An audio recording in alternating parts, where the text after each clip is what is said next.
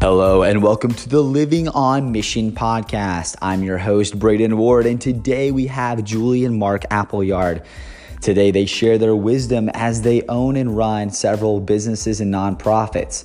We're here in Charlotte, North Carolina, where their headquarters are. Well, hey, friends and family, this is Braden Ward with the fourth episode of the Living on Mission podcast. Today we have special guests, Mr. and Mrs. Appleyard, and I think you guys are going to like them, not just their accents, but also their stories, and I'm so thankful for them. We're actually here live from Charlotte, North Carolina, doing an internship retreat with Love Africa, and they allowed us to stay at their place. Would you guys like to introduce yourselves? Yeah, so I'll let you go first. Okay, well, I'm Julie. Mrs. Appleyard was my mother-in-law. Okay. Sorry about that. Yeah, my mom taught me good manners. So You did. You are very, very respectful, but it does make me feel a little ancient to be Mrs. Appleyard all the time. But I'm Julie. Yeah. Great to be on. And I'm Mark, and only my wife calls me Mr. Appleyard. So and that's when I'm in trouble. Yeah, in the doghouse. Right, exactly. Yeah, yeah. So Mark and Julie have allowed us to stay, and it was kind of intriguing to me that I just called Mark up out of the blue. He didn't even know me, and he probably thought I was a telemarketer at first. But I was like, "Hey, can 17 crazy college students stay with you as an internship retreat?" And he reluctantly allowed us to, and I'm really thankful for that. And just been very hospitable to us, and so not reluctantly, he said yes, 100%. So, but Mark and Julie have been able to share and pour into each of the interns and really share their story. And they do a lot. I mean, for them to explain everything they do, it might take 2 hours of your day. Right. But if you want to briefly summarize like some of the things that you guys are involved in and you do and kind of where the Lord's led you to. Sure. To well, the straight up is we look at verticals. So Anathan, without going into the story, is about what it means to live on earth as it is in heaven. It actually means, it's a Greek word that means from above. It's found in the scriptures in the New Testament. So in terms of that, under the banner of Anathan, living on earth as it is in heaven, we have several verticals. One of those verticals is micro communities, micro churches, hence why we love being with people. We are lovers of people, lovers of God, lovers of the story. And then we have Anathan Business Coaching and Consulting. So we coach with small startups, right through to CEOs of multi-billion-dollar companies, how to hear God's voice in the marketplace, and what that means for your business. Then we have Anathan Media, is another vertical where we create content, and we put that on an app, and we also create content for other businesses as well, whether it be podcasts, whether it be video. And then we have Anathan Australia, which is working with the government out there. It's just getting started, but it's Anathan Community Services, and that's going to be helping to meet the needs of people who are disabled or elderly in the community. Wow, so you don't just sit on the couch. It sounds like you're pretty busy then. And I didn't even talk about Anathan Publishing House, which is we've written some books published under that banner. Both authors here, so sitting with some people that have written some books, have some wisdom to share with us. And how can I connect my listeners to you guys in terms of where we can find some of your videos and podcasts? Yeah, there's two places in particular, well, three ways particular. First of all, email us is always great because we love conversation. That's at info@anathan.co, info@anathan.co. And anathan.co obviously is our website. But then the U Church app is the app that we have, and that's one word, YOU Church, U Church. And there you're going to get all the content you need. While you're looking for U Church, it's capital Y, lowercase o-u, capital C, lowercase rest. So if you don't put that in that way, you often have trouble finding it. But U Church. Yeah, definitely go and check that out. I was actually on the broadcast earlier today, so you can check that out. And I was thinking about, what do I ask you guys? Because there's so much we could dive into in a short amount of time. And one of the things that I was thinking about that you guys had shared with us yesterday, is you shared a lot of wisdom with us, is you were talking about how you were journaling and how you read the Bible and how you take that. And is there any way you could dive into that and share with us a little bit about how you do that? Well, maybe I'll let you start on that. So do you want us to just share the SOAP tool very, very briefly? I would love that. They can actually reach out and get more information if they want it. So the SOAP tool is a simple tool that is just something that helps you interact with the words of God. It's not just about reading the Bible and ticking the box and going, I'm good now, I've done my Bible reading. So SOAP, it's SOAP. S is for scripture. You pray before you read the Bible. You ask the Lord to just show you something. What is it that he wants you to know from what you're reading today? And then when you hit that, when you're reading, you underline it in your Bible, you write it down. That's your scripture. Then you make an observation about that scripture. What is it saying? It's usually, it jumps out at you because it means something. What does it mean to you? Write it down in your own words. Then you're going to make an application. That is your A, S-O-A, application. How is my life going to be different today because of what I've just read and observed in scripture? And you're writing down a lot of I, me, my statements. It's not about, my spouse really needs to, or my friend really needs to, or my girlfriend really needs to listen to this, hear this, whatever. This is about shining the spotlight on your own heart, and allowing Holy Spirit to point out the things in your life that aren't lining up with the observation that you've just made. So you write all of that down. I really struggle with this thing. I don't fully understand what this means. Those kinds of things. These are the things that I need to do. And then you're going to pray a prayer which is going to probably involve a bit of confession, a bit of repenting to the Lord. I'm so sorry that I just have not grasped this before. I don't do this in my everyday life. Please, Lord, would you help me? And then you're going to put wheels on it. At the end of that process, you've written down your scripture, you've made your observation, you've written down your application, you've prayed your prayer. Now it's, okay, Lord, can you help me put a title on this? And I'm going to put a title somewhere on my phone, in my reminders, write it on a sticky note, put it on your bathroom mirror, whatever it is, so that you can actually now remember this during the day. Every time that title pops up in your reminders, you're going to actually go back and remember the scripture that you read, the observation that you made, the application. How am I going to be different? And you'll be praying that prayer again. You'll just be going round and round and round, and it actually gets digested in your heart when you do it that way.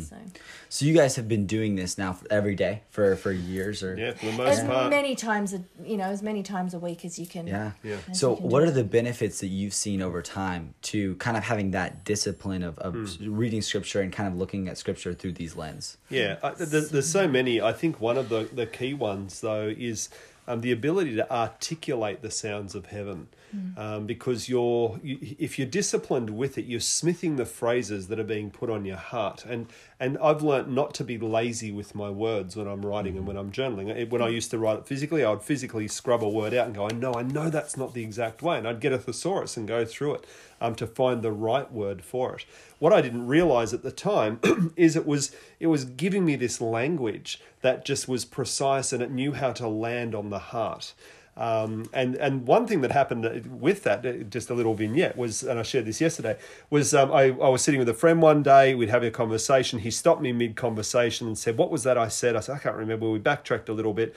And he goes, "Yeah, that's it." And he did the weirdest thing ever. He wrote it down. I mean, it was weird. And I went home and told Julie, she goes, "How did your meeting with Bill go?" I said, "Great, but something weird happened." I told her, she goes, "You're right, that's weird." I said, "I know." Well, about a month later, I was with someone else. The same thing happened. The frequency built till nearly every single time I was in a meeting with someone, that was the thing that would happen. And it dawned on me one day, what was going on was I was transitioning from being an echo to becoming a voice.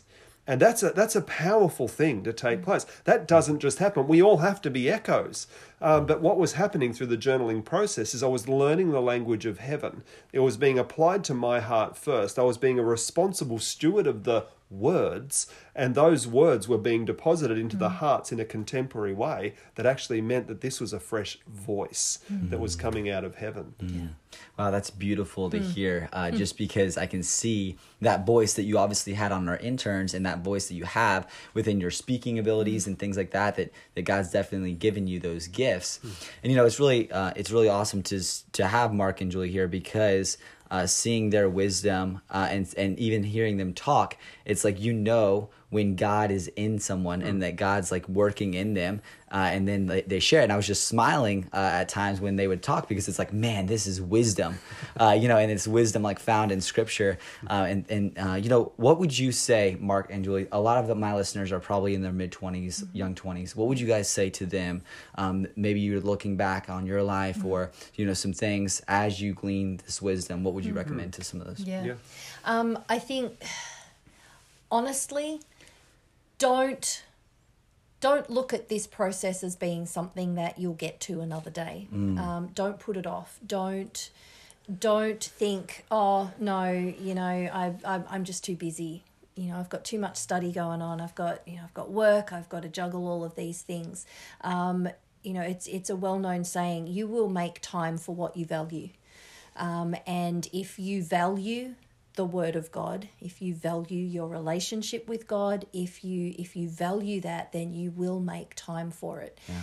If you're not making time for it, you have to ask the question, how much do I really value it? There's no shortcuts to intimacy with God. If you want to be a voice for a generation, if you want to have an impact on the world around you, then the way that you do that is to be disciplined enough to spend time in the Word. There's no shortcuts for that. You can't just go and download an app for it. You can't ask your mate to read those few Bible verses for you today so that it will change your heart. It doesn't work like that. If you want your heart to be transformed, if you want to build your relationship with the Lord, then you have to pony up, grow up, and actually value it enough to make time for it and do it. Amen. I can't say it any better. I mean, that's a word right there. Oh, man. Yeah. We don't want to spend the time to really dive into anything nowadays, and everything's based off of temporary pleasures, where it's like, oh, I want this quick fix right here. Right. And with the intimacy with Christ, it takes time. It does. It takes time. And hyper intentionality. Right. Today's our 29th wedding anniversary. We didn't get here without hyper intentionality. Laser focus sometimes. And the moment we lost sight and weren't intentional, that's when the relationship drifts apart. And what do you got to do to pull it back? Hyper intentionality to bring it back in. Right. Relationship with God is no different. Right. So developing hyper intentional processes each day is just vital. Yeah. They don't have to be regimented, but whatever they are, they've got to work. So find them, put them in there. Don't deify them, because as your life circumstances change and your age changes, they're likely to adjust and change with it. So hold them loosely, but put them in place and keep them in there, because with hyper intentionality you will produce much fruit.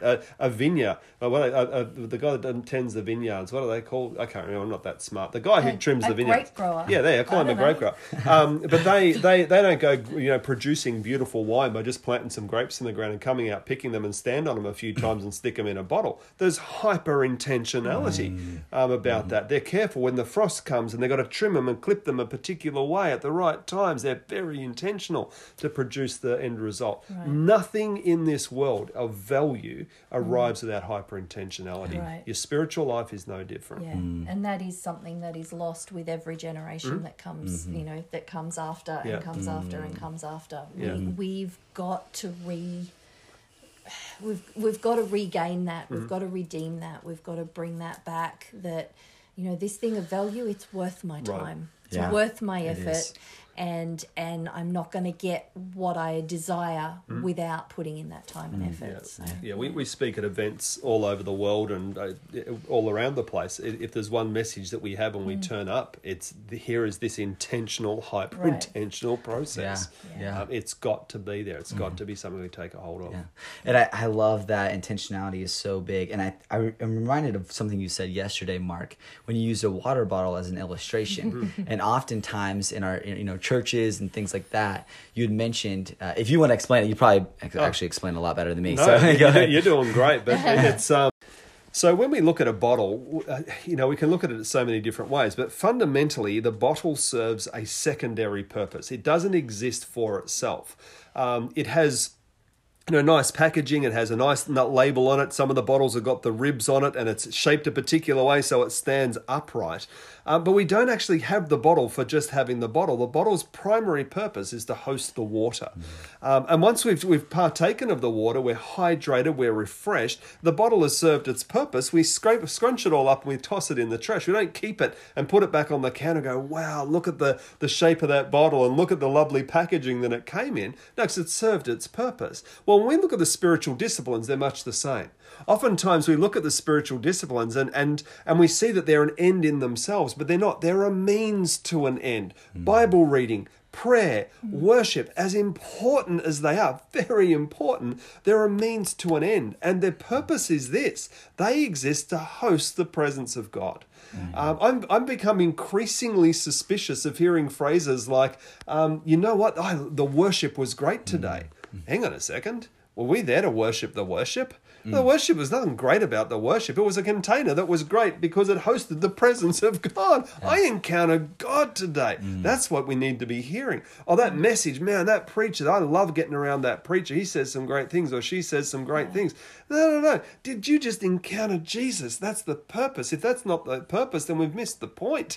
Right. And so when we look at the nature of the spiritual disciplines, they are extremely important. Just like the bottle, it's very important. How are we going to actually transport the water if we don't have the bottle? How are we going to transport and facilitate encounters with the Father's perfect love if we don't have these spiritual disciplines? But they serve a secondary purpose. They're always there to host an encounter with the perfect love of the Father. Yeah, I couldn't have said it any better, for sure. And so I really appreciate you sharing that wisdom to us, and just the encouragement you guys have to dive into those spiritual disciplines, and really don't focus on the outside of the bottle, but focus inward on the presence of God and clinging to Him. And that is what your true north is, as you have said before. Well, Mark and Julie, thank you so much for being on the Living on Mission podcast. Again, if you want to find Mark and Julie's stuff, Mark can share again real quick of how you can find him. Sure. So you can reach us at anathan.co. That's our website. You can email us because we love conversation. That's info, I-N-F-O, info at anathan.co. And of course, as always, our free U-Church app. As Julie said, capital Y, capital C, Y-O-U Church app.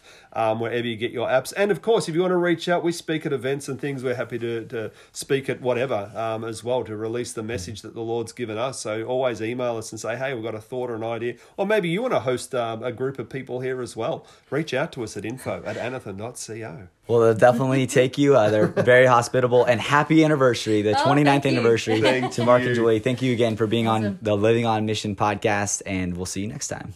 Thank you.